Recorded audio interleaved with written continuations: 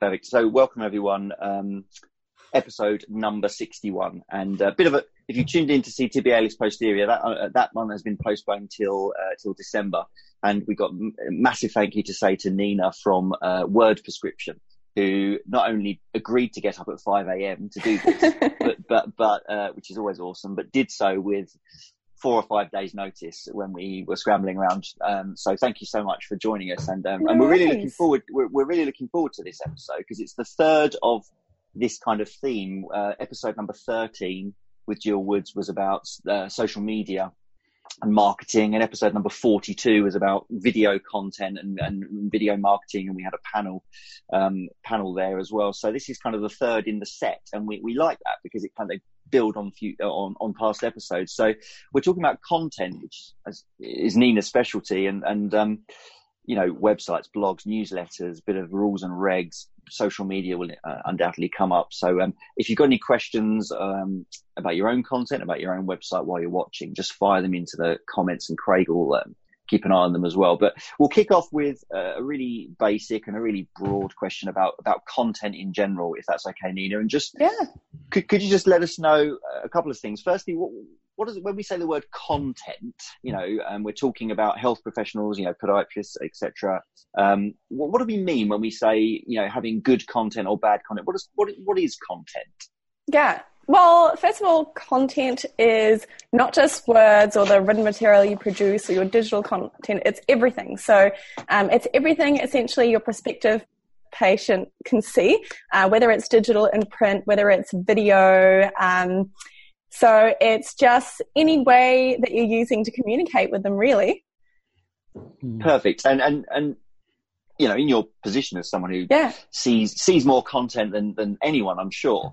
Are there, you know, we're going to come on to the nuances of what content should potentially look like depending on what your goals are or your demographic, you know, target market, etc. But are there any real hard and fast rules about things that are considered good content? So regardless of all your own sort of nuances, things you should definitely be doing. And likewise, do you ever see things and say, this is a big no-no, this is bad content regardless of what your goal? Any examples? Is it that simple? Yeah, I think if we are looking at, I was going to say website content, but really it applies to video all the same. Anything that doesn't make it easy for your reader or your prospective patient to absorb the information. So anything that waffles, isn't clear enough, doesn't, you know, every piece of content should have a message. You're like, all right, this is content, whatever platform it is, and this is the goal of the content, and it should really achieve that as easily and simply as possible. And it should be easy to know what the next step is. And make that next step really easy. So whether it's conversion, to have a really, you know, quick book button, whether you want to direct someone to a landing page and then you've got that set up and optimized for them to easily get through to, whether you're giving them something, whatever it is, I guess the good content does that as easily and simply and as quickly as possible, because whenever you're engaging someone, whether it's print, online, video, you only have so much time with them before if they don't find the information they need, you know, that's it. You've lost them, because you can have some nuggets of gold in there, which is exactly what they need. But if it's so far down in a massive chunk of text that no one wants to read, it's going to do nothing for you. So I guess, that is the kind of golden rule: quick, easy, simple, and straight to the point, as specific as possible, and as easy for them to interact with and take that next step. So when I think about that in content, I always think about the user experience as well. So however they're absorbing that information, how easy is it there for them to see, you know, what that next step is and access it? Do you have a really big, obvious button for your call now, or do you kind of hide it and make them have to kind of search for other content that they might be looking for related to what they've just read? Or, so I'd say bad content is vague. It's way too long. It doesn't give enough of the right information as easy as possible, and it just doesn't add value. Yeah. Actually, just on that, Nina, I've seen probably a couple of bits of research now that have looked at the Google search rankings, and they try and analyze and reverse engineer what ranks well and what doesn't. Typically, what ranks well is 3,000 or so words, which is, to me, is too much for what you're saying. Okay. Well, I think it's what, like, was it that in healthcare? No, generically. Generically, yeah. I mean, I think it's got to be for the purpose that you've got to, like, if you think of, so in podiatry, if you think of what people are mainly using Google Ads for, which is either to find someone ASAP or to find more about why they're experiencing the pain that they're experiencing and to learn a bit more about that and what they should actually do about it. That if you're in the first case, really what someone needs to know as quickly as possible is that there is someone in their area that actually treats the problem that they have, and give them that confidence that, yep, this is the right place to book in with. And that I probably would disagree with that. I think that needs to be done as easily as possible because they have an immediate concern. They just need someone to fix it. Whereas I think if they want to look, if they started getting a niggle in their heel or in their knee and they want to learn a bit more about what it could be, and they're more interested in maybe some home self-care tips before they're ready to see a professional, then, having a bit more information is great. But I'd say 3,000 words is definitely more than what I would recommend for sure. I agree with you. People don't have time to read the 3,000 to get to the information they want. Yeah. But Google wants lots of good content. Yeah. Yeah. It's about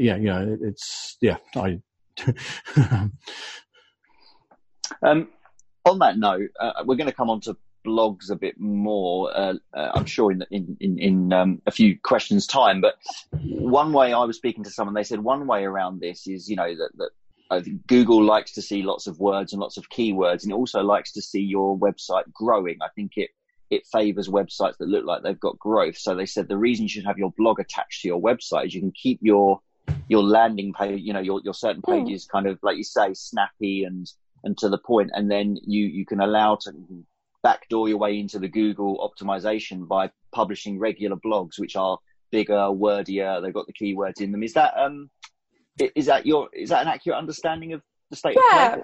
I think if we just take a step back and kind of understand how Google works, it's that if you think of what the point of Google is, it's to connect someone searching for a particular phrase or the keywords they've used with the most relevant information to them for the area that they're at.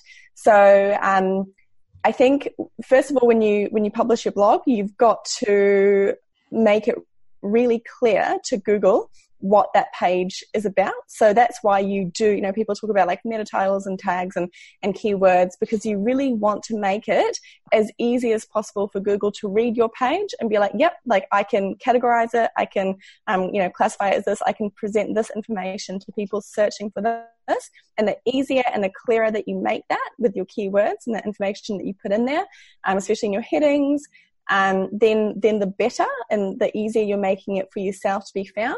But then once you've got people on that page, you want to provide them with genuine, useful information. And again, so say then you write kind of like 1,000 words about a certain condition paired with a certain treatment that you offer or whatever else it is, just describing, how someone can kind of do something, or just teaching someone about a topic. Then having that be really, valuable, good, genuine information keeps people on the page for longer. And of course, Google loves that because Google wants people to find that really good, useful information for them. So yeah, they measure, that's why you measure your bounce rate or the link that someone stays on your page, and then that will give you more authority and that'll help direct more people there. So it's a bit of both. It's Perfect. And just an add-on to the good content, bad content question before I forget. And we may have well touched on this, but the type of language we use, this kind of very approachable lay language versus the more professional language, medical terminologies. We're in a difficult space, I think, aren't we? Because we don't want to bamboozle people and terrify them, and we want them to understand what we're saying. But at the same time, I know I've definitely been guilty of writing things probably more complex than I should, because I'm a medical professional, because I want people to know I'm a medical professional. And someone sort of said to me, think of when you look for other services, whether it be a builder or somewhere to take your car for a service. Like, I don't know anything about building or about cars, so the website that will speak best to me probably isn't the one that throws a load of jargon in my face. Yeah, I'm probably doing that to people looking at my site. Where do you land on the kind of type of language? Do we go super lay? Do we go super medical professional? Or do we try and tread some kind of line? Yeah, it's definitely treading a line. Probably what I like to stick with, because any project that I work on with a client, we do define, the tone and the voice that we're using. And my voice of preference is very much like you're having a conversation with a patient in your clinic. It's very, it's very kind of organic and genuine, and you're just having a direct conversation. Obviously, you wouldn't be using, super technical medical language in a conversation without explaining to them what they actually, what it actually means. I know when I was a podiatrist, I'd use a stack of analogies for everything to help people, understand it as easily as possible and apply it to kind of their everyday lives. And I think it's exactly the same. And so when it comes to something a bit more technical, say you use the word, so I'd probably, if you say the word patella, just in brackets, right, just kneecap or vice versa, make it a little bit easier. But yeah, you definitely keep that engagement higher by using simple language for sure. Yeah. Perfect. No questions have come in about content in general, have they, Craig? No, not yet. No, I think people are perfect. Watching, just taking it all in. Perfect. So we'll move on to, we'll sort of bunch things into little areas, although they obviously all converge and overlap when we're talking about websites and blogs and newsletters, but we'll sort of just partition them, if that's okay, for ease of discussion. And we'll go to the website first, just because it feels like it's the hub, doesn't it? The epicenter of our online presence. Everything they say should point back to your website, and it should represent you and be your brand and things. So a few website questions that people sent me in the last couple of days, and the first one was about the homepage, because I think it's fair to say it's probably the most visited page of most people's websites. It's where people land. What should a homepage look like? Are you a big fan of it just being like a nice sort of placemat with then clickable links elsewhere, or do you think there should be, as soon as someone lands, they should know who I am and where I work and what I do? What does a good homepage and a bad homepage look like, content-wise? I think there are a few different elements here. I think one of the things that people probably overlook the most is that certain clinics have really direct benefits to their patients. So some of them are open 7 days a week. Some of them are open, late nights. Some of them, have certain actual features, or kind of, things like that are direct benefits to the patient that they should start displaying at the very top. So for someone, who has kids, who needs to be a bit, might need to get kids in before school, to actually, have that you're open early mornings, at the very start of it, and just like emphasize those benefits, even in your header, is absolutely key. I think that really, when someone comes onto your website, it's often going to be either a person, that's what I mentioned before, it's either a person that has a problem that's searching for an answer, or it's someone that, they're just getting more information about the services that you offer. But it's being able to assure them that they're in the right place and that you can help them as quickly as possible. So probably what I see kind of going wrong on that other end is that someone will have a website and it'll be a beautiful website, and then it'll start off with this long paragraph about how they started back in 92 and, how the journey's been for them and all that kind of stuff. And it's really all about them. But really, you think like when you visit a website, you want to know kind of that you want to find the information you're looking for as quickly as possible, just to make sure that you're in the right place before you're confident enough to kind of spend more of your time reading through it, right? So being able to do that. So a lot of clients that I work with, we do emphasize their services really early on before we kind of get into any like meaty paragraphs, or, you know, conditions that they often treat. They can choose kind of 4 to 8 conditions to emphasize just for those people that they are really targeting, so that when they see that, say that someone comes in with heel pain or shin pain or whatever it is, even kids, parents come on, they're like, oh, you know, like, is this, you know, should I be bringing my child here? And so straight off the bat, being, you know, having, you know, kids podiatry as one of the first things people see as they kind of scroll down past your banner is great, because then people will be like, okay, cool. I've had that mental tick. You know, they definitely offer what I'm looking for, and then they're going to keep reading. So that's a massive benefit. Also, in terms of whether having stacks of the content on the homepage or directing people to other pages. So I'd say I use the homepage, or I encourage my clients to use the homepage as an overview and to link to other pages. Again, it's going back to what I mentioned before for Google. So say you have information about so many different conditions or services, and you do a paragraph on each, all on the homepage. When Google actually goes back and reads that, they're like, all right, cool, what do I, you know, it won't rank in like all those treatments that you have on there. So you mentioned kind of 4 treatments or 4 problems. Google won't know which one to focus on, so that when someone types in, you know, heel pain and then a location, you won't be directed for heel pain. You may be more, you know, if you've optimized all your headings and all your tags and everything to be, you know, podiatrist in this location, and someone types in podiatrist, then yep, you can rank for that. But if you're spending time putting all this content and all this information about certain conditions, and you want to, you know, take advantage of the free service that Google offers to actually, you know, help people find you. And if you're not kind of giving everything its own page in order to optimize that, then I think that you are doing yourself a disservice. So my tip there is definitely, you know, have a link from your homepage onto dedicated pages for particular conditions, for particular services, and understand why you're doing it. They don't have to be massive pages, but you know that when people look for, you know, Achilles pain or whatever else in your area, then kind of if you've done it right, the chance of you actually, you know, Google showing that person your page and directing them to you is significantly higher. And given that it's a free search tool, I'm sort of like, why wouldn't you maximize that? Yeah. Talking about pages, is there an optimum number of pages for a website to be? You know, a bit like when someone says a CV should always be X amount of pages, because it shouldn't be too short or too long, you know, like the Goldilocks principle, I guess.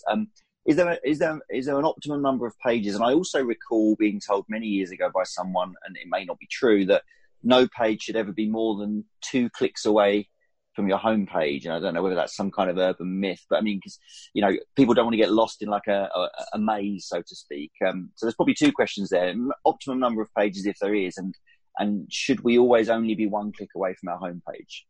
I think that, I guess, to answer that, it's not all about the homepage. So all of your landing pages may not link from your homepage. And a lot of people aren't finding your landing pages just through your website or Google as well. Like you're directing people to specific landing pages from social media, from Google Ads, from, you know, other things that you're putting out. So I think that that's probably less important. Like I guess you got to think about what percentage of your patients will go first actually onto your homepage. And usually that will happen when they're just searching for a podiatrist in the area. When people are searching for specific problems or specific treatments that they've heard of, or whatever else they've been referred to by a physio or someone else, and that they're looking for, you know, they've got your name and then they type in the kind of the problem that they're having, they're actually probably going to be more directed to your landing page. So that's your specific service or condition page or whatever else your page is first. So I think I'm all for ease of accessibility, but I don't think that should be a sort of cardinal rule there. And for the number of pages, I mean, I've done websites that are 5 pages long, and I've done websites that are over 100 pages long. And the pages that are on the higher end is because we've just packed them with standalone pages on a stack of conditions, a stack of services.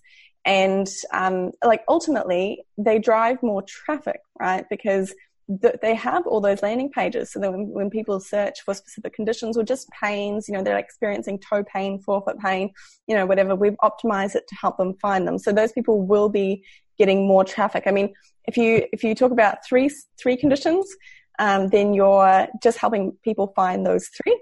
If you talk about 50 conditions, then you're helping, you know, people find all those. And it is a snowball effect. So obviously the more visitors you get, the more authority you'll build, the easier your page will be, you know, shown to other people.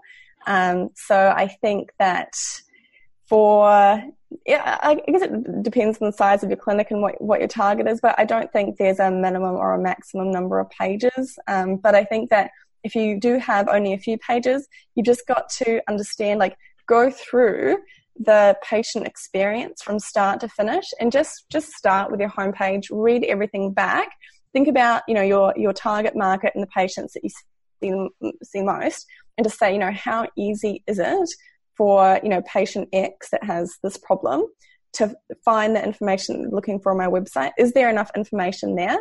Is it easy for them to know that they're actually in the right place and to know that you can help them with that? And then is it easy for them to book an appointment or know what the next step to do is? Perfect.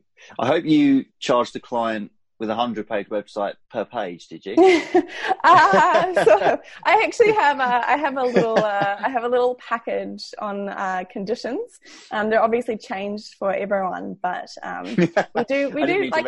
You don't have to answer that. It's fine. Yeah.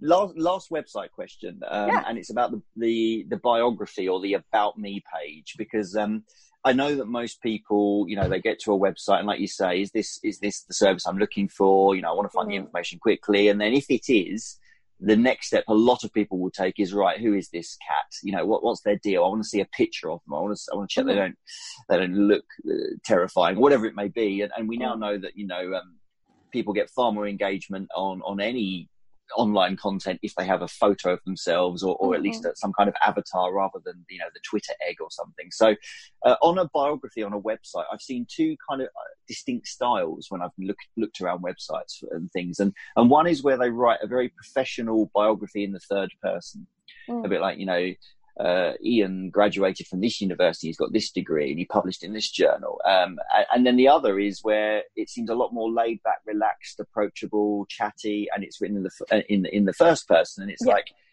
I like, you know, walking my dog in the countryside, you know. What do you think? I mean, there's probably no right or wrong, like with a lot of these questions, but what do you advise people to lean toward most of the time? What do you think gives the right message to the people that are looking for our services? Yeah, I would say to either write it in the first person, but a lot of people aren't kind of comfortable with that style of writing when talking about themselves, or that I've worked with anyway. But I would say, like, so what I wouldn't do is I wouldn't say, you know, Ian graduated in, you know, 19 blah blah blah from University X. No one really cares too much about the university you graduated from. But they do want to know, you know, your experience. So I wonder if I can find a reference to this, but the way that a lot of content is studied and what I learn a lot about is heat maps. So it's they study people when they open a website, kind of where their eyes go and the amount of time they spend on a section of the page, and they do it with heat maps. And I think one of the most common, I'm not sure if it's health professionals specifically or just kind of professional industries, but I believe that one of the common places your eyes can dance to first is actually just a summary of your kind of any additional qualifications or something like that. Not for, I think it's one of the first places that it goes to, but not for too long. I think the first thing that someone wants to know is just that their practitioner is kind of knowledgeable and trustworthy and experienced, and then they'll kind of keep reading on from that. I wouldn't make it too technical about you know, achieve this diploma in year X, Y, Z.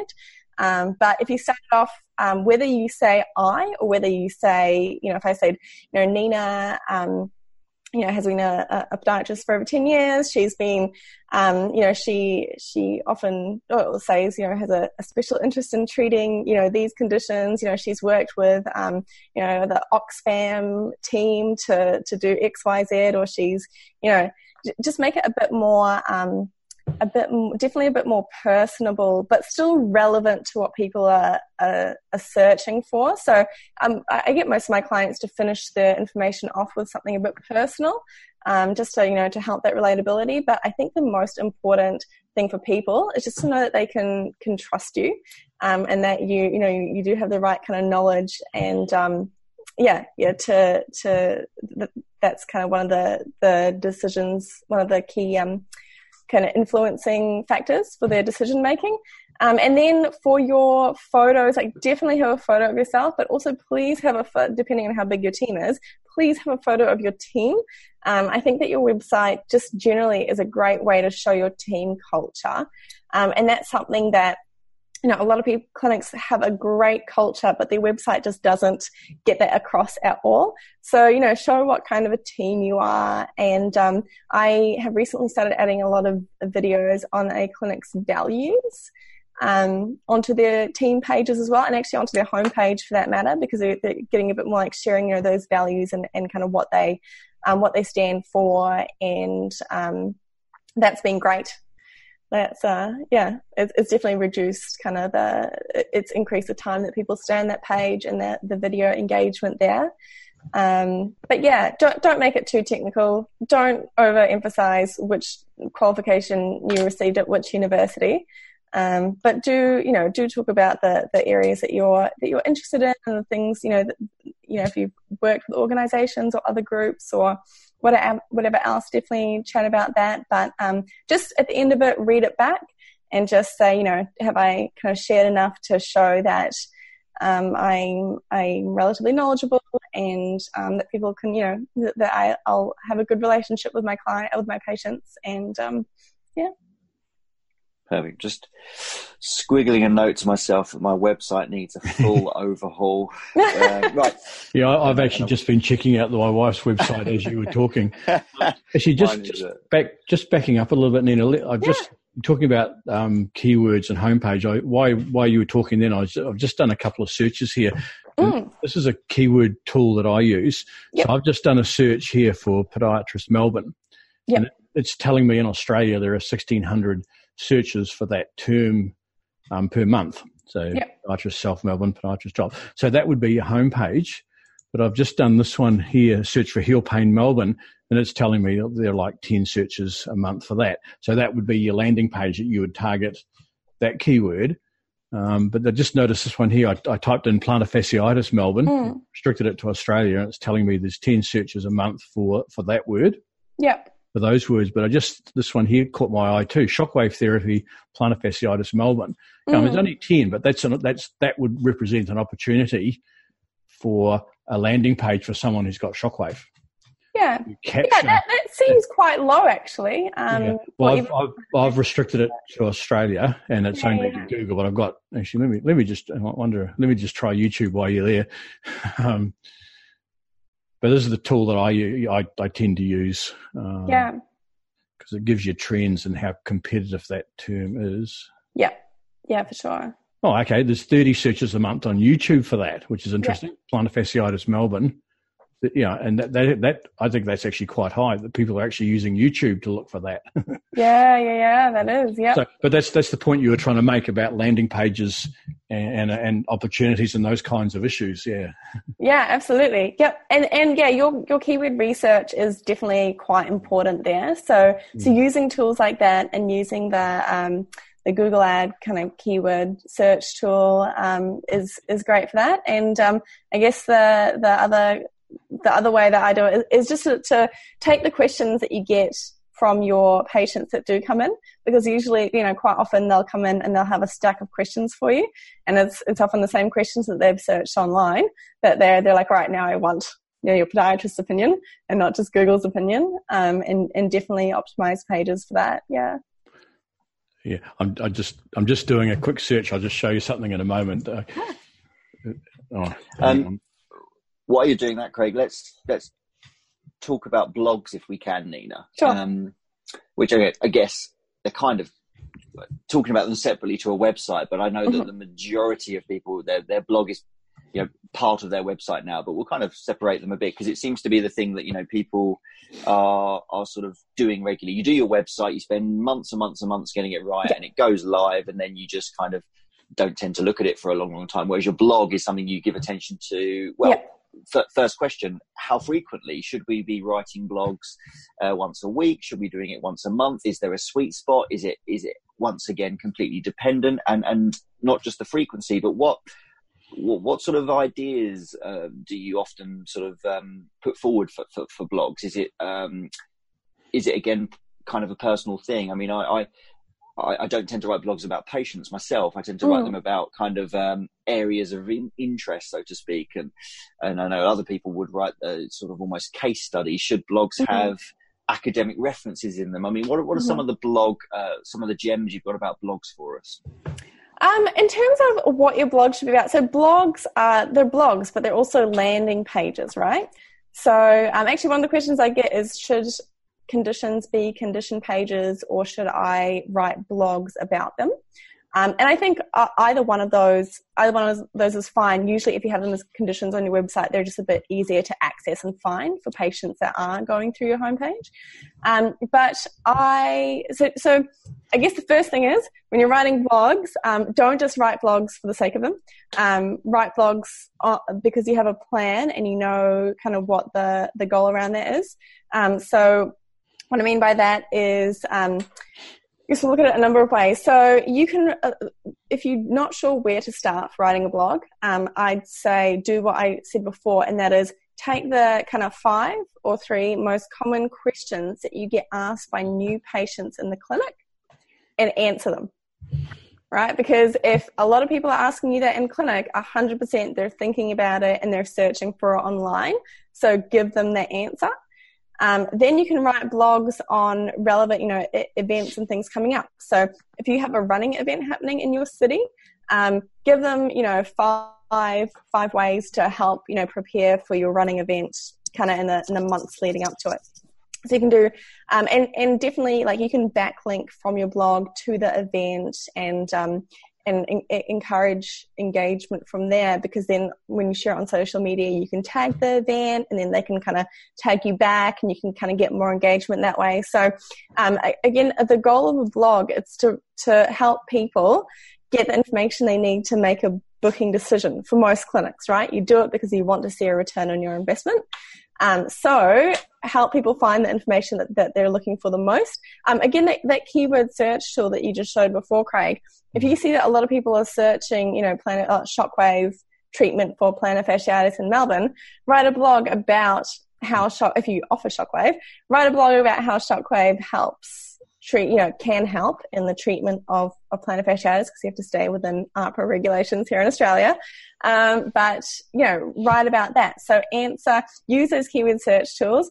There's another one that we mentioned before this podcast called Answer the Public, that Ian sent through to me. So Answer the Public is it's like a keyword search tool, but I think it's just answerthepublic.com, if I'm correct. But it comes up in longer phrases, so it has a lot more questions around particular search terms. So you can look that up, and it just presents it quite nicely. Although you can just download it as an Excel spreadsheet too.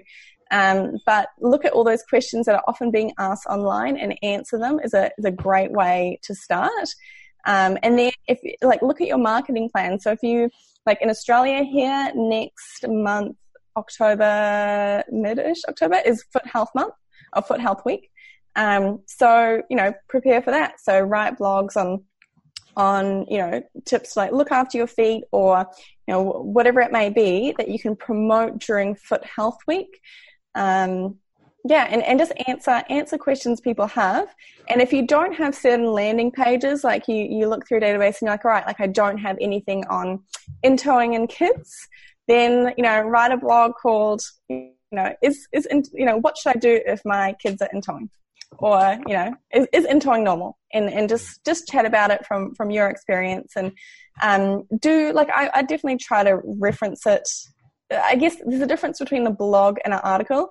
And there's a difference between saying, in our experience in the clinic, kind of X is normal, or making statements that actually, that definitely need evidence. So if you're like, all right, like 37% of people will into at some point, kids will into at some point in their lives, then you're gonna need to back that up.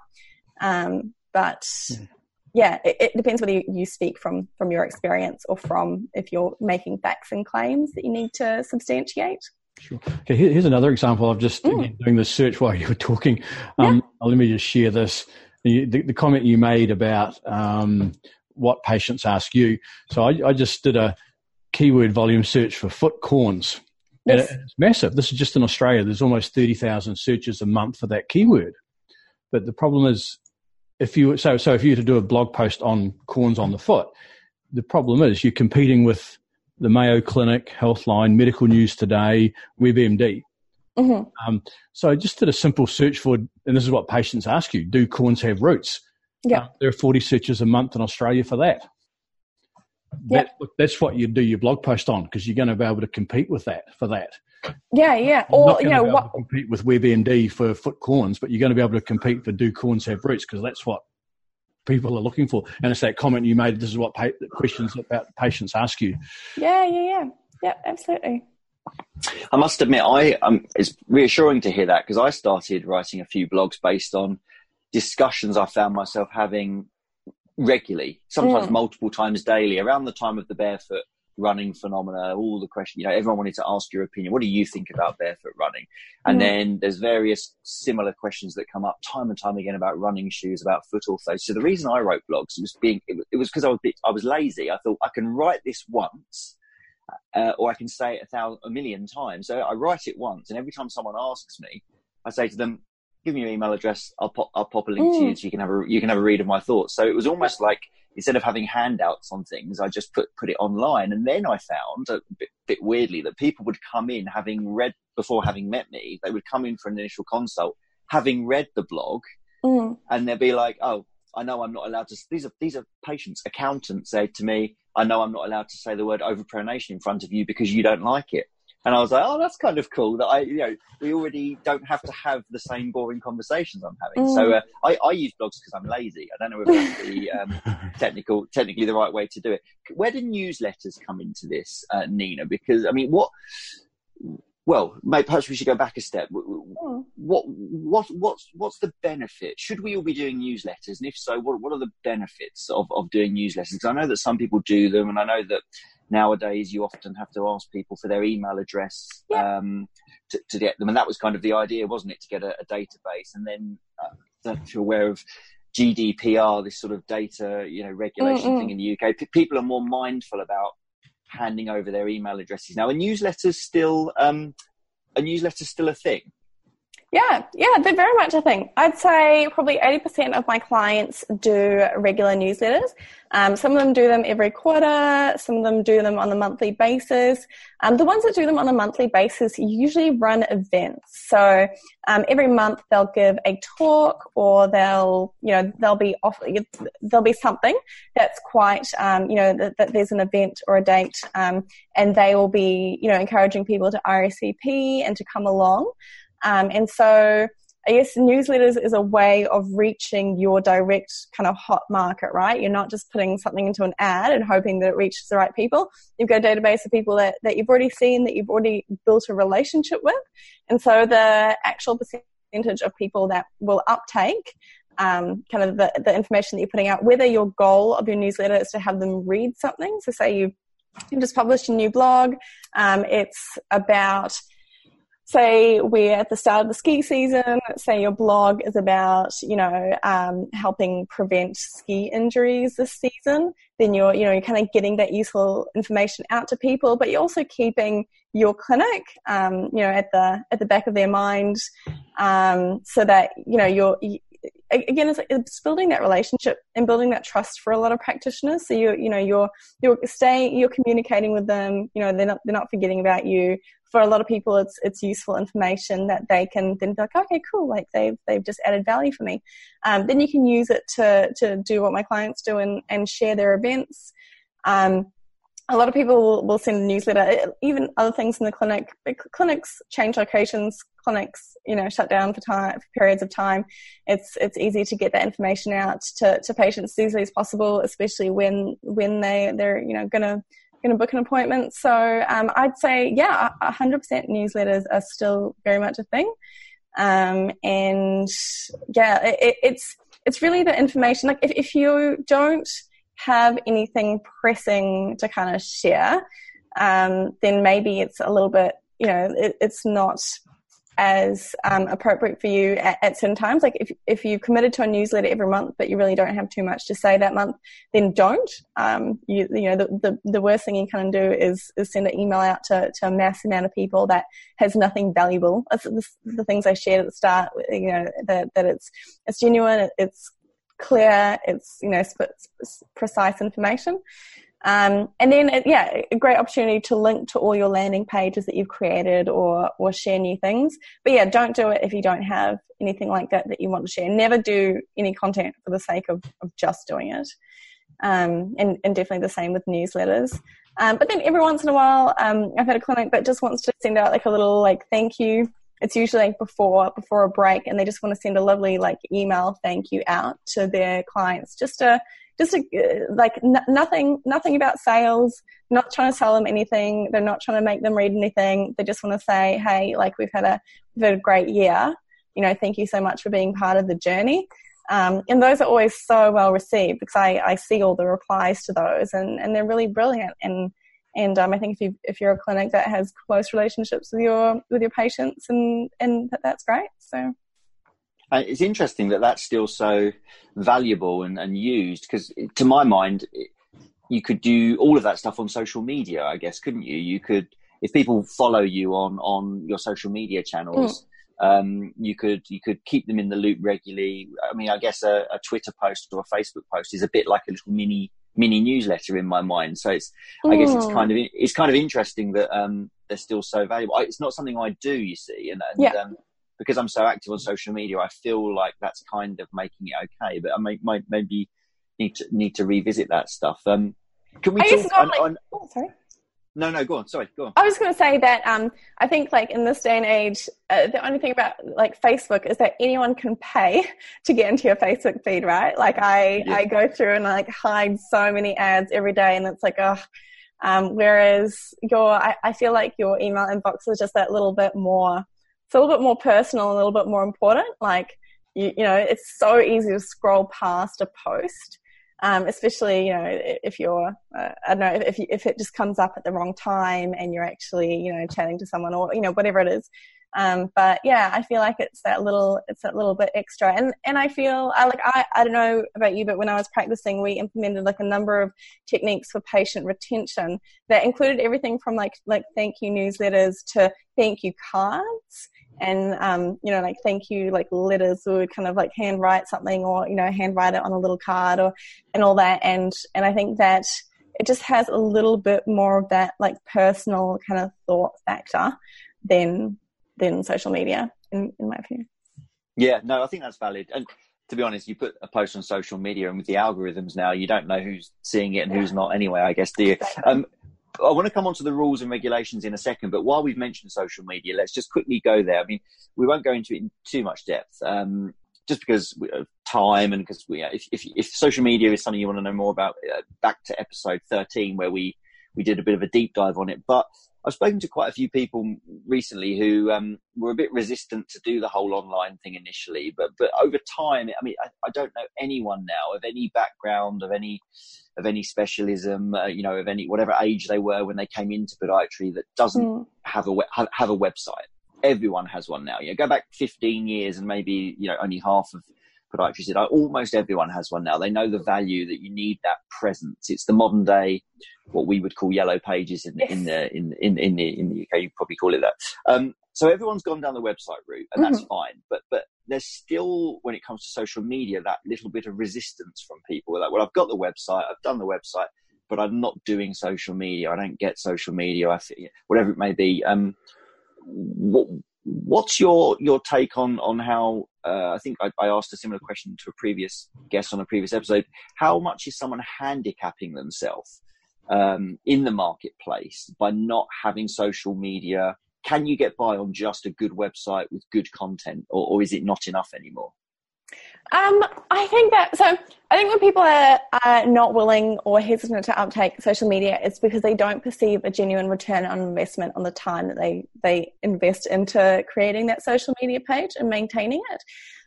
So for social media, these days, like if you don't have a Facebook page right now and you're starting it from scratch, it is very much a paid game. Whereas it used to be so easy to grow a page for free, now it's very much like you've got to pay to play, really. And I guess if you think about what Facebook offers you, so people are on Facebook and social media generally for crazy amounts of time in a day. So if you say, you're like, all right, I treat a lot of kids, I want to get more kids into the clinic.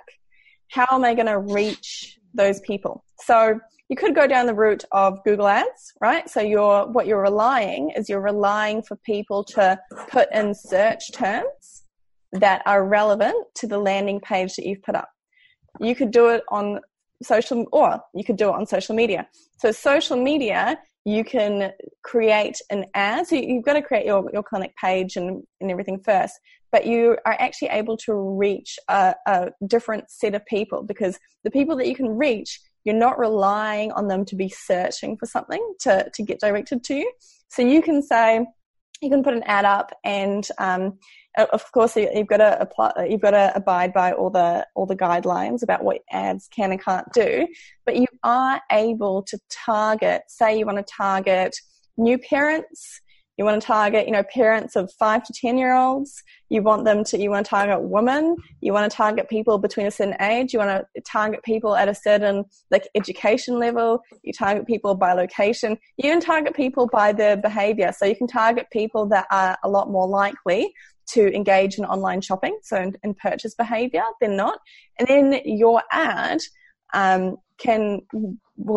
it gets shown to a whole lot more people that you may not have otherwise reached.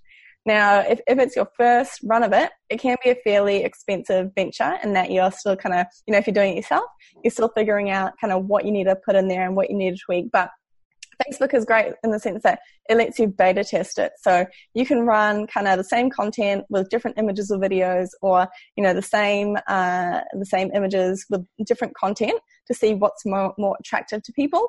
And then you kind of stick with the winning result. But I guess the benefit of it is it allows you to reach a lot more people. So I'd say that if you are if you've never had social media and you're like a really long-term established clinic and your books are full, you're doing super well, you have no interest in social media, but you also don't really need it for that purpose, then that's fine. Like, you have other ways of communicating with your patients, and you're not looking to kind of get new patients or grow. So you don't need to kind of invest that money into it. And to be honest, I think that's fine. And then there are people that are wanting to use it as a way of growing the business, getting more patients, targeting specific people. And for those people, it is a really good tool. Like, as with anything, there's a cost investment into it and a time investment into it. But I think as long as you kind of optimize it and get it to a stage where it's making you a lot more money in patient bookings than it is in the cost, then yeah, that's definitely very viable.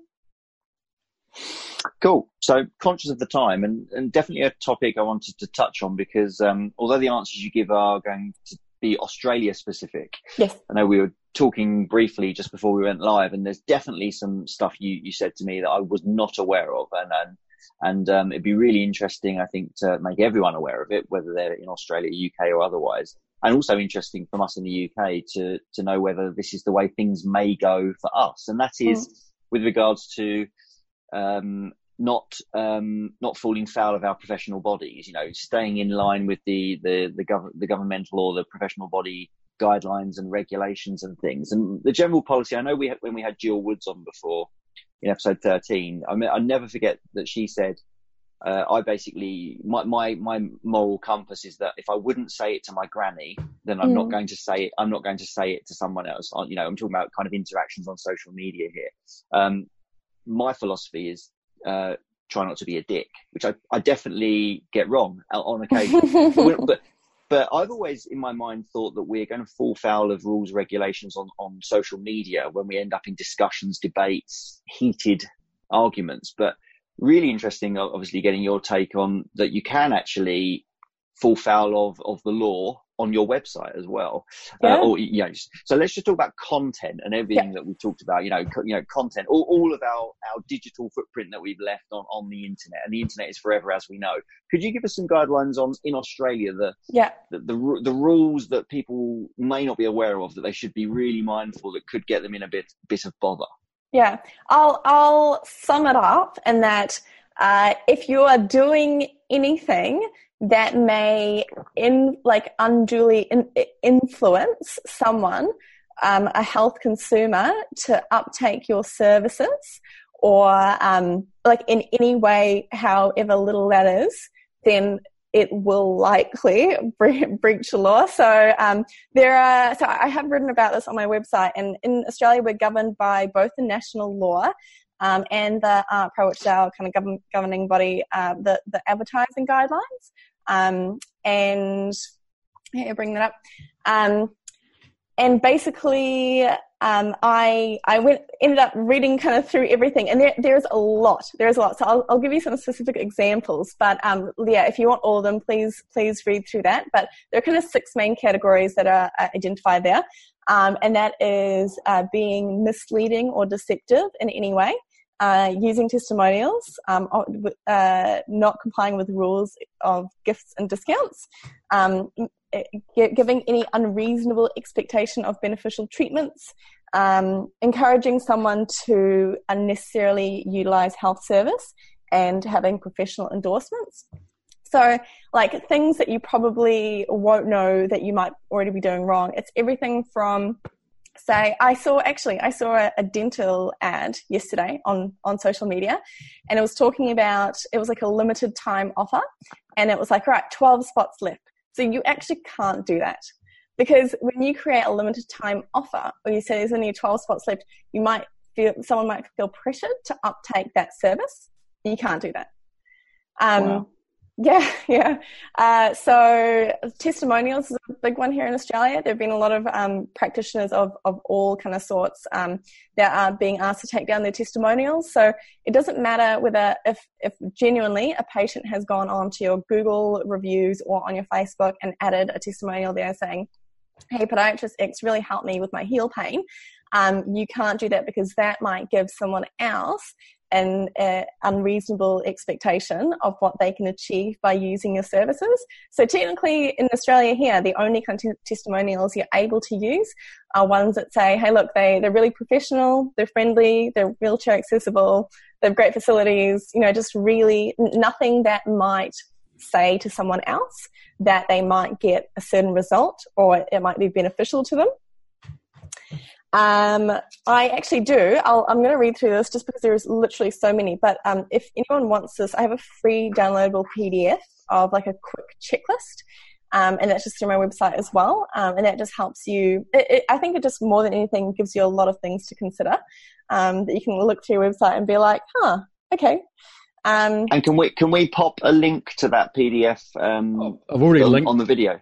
I've already linked to that page I just showed before. Actually, James has just made a comment. He's busy taking his website down now. Yeah, me too. Yeah. But even it's even little things and I know that that it's definitely things that pop into my mind. So say a lot of podiatrists these days are doing laser treatment. So say if you make any kind of inference that having a fungal nail infection might be embarrassing, or that you can't do that, because you can't make any person feel bad about themselves. Which I swear almost everyone with a antifungal laser, you will use the word kind of embarrassing or something to do with unsightly fungal nail infections. You're actually in Australia not meant to do that. Wow. Okay, just you on guys that. You guys are so strict over there. Yeah, well, I actually would suggest those outside of Australia actually head to Nina's page and look at that PDF. But just on that, we had this case in May in which a company was fined $30,000 for their advertising as a podiatry clinic, and $8,000 of costs. But what they were, it is alleged that the advertising claims on the running clinic's websites and Facebook account contained false, misleading, and deceptive claims about podiatry services that were likely to create an unreasonable expectation of beneficial treatment. And that's what you were talking about, Nina. And I'm aware of some of the claims they made, and they weren't actually that bad, but they did breach the law. I mean, and a lot of people would look at this and say, you've got to be kidding, but this was $30,000, and that's exactly what we're up against here. So I do actually recommend people outside Australia actually do have a read of and I mean, most days I come across podiatry websites that are in breach of these laws. One yesterday on offering a discount for the initial consultation. It's just so common. Yeah. With the discounts, I think that if there is any kind of offer, there are, like, you are, if I'm remembering correctly, you can have offers, but your terms and conditions have to be really, really specific. So everything has to link to a terms and conditions sections. Your terms and conditions have to be really precise on that.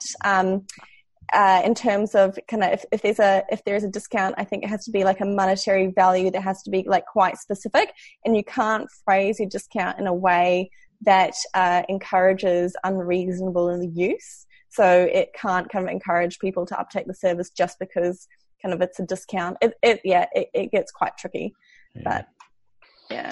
Well, I just, I mean, when you hear of things like testimonials, and people in the UK use testimonials an awful lot, and it's really interesting.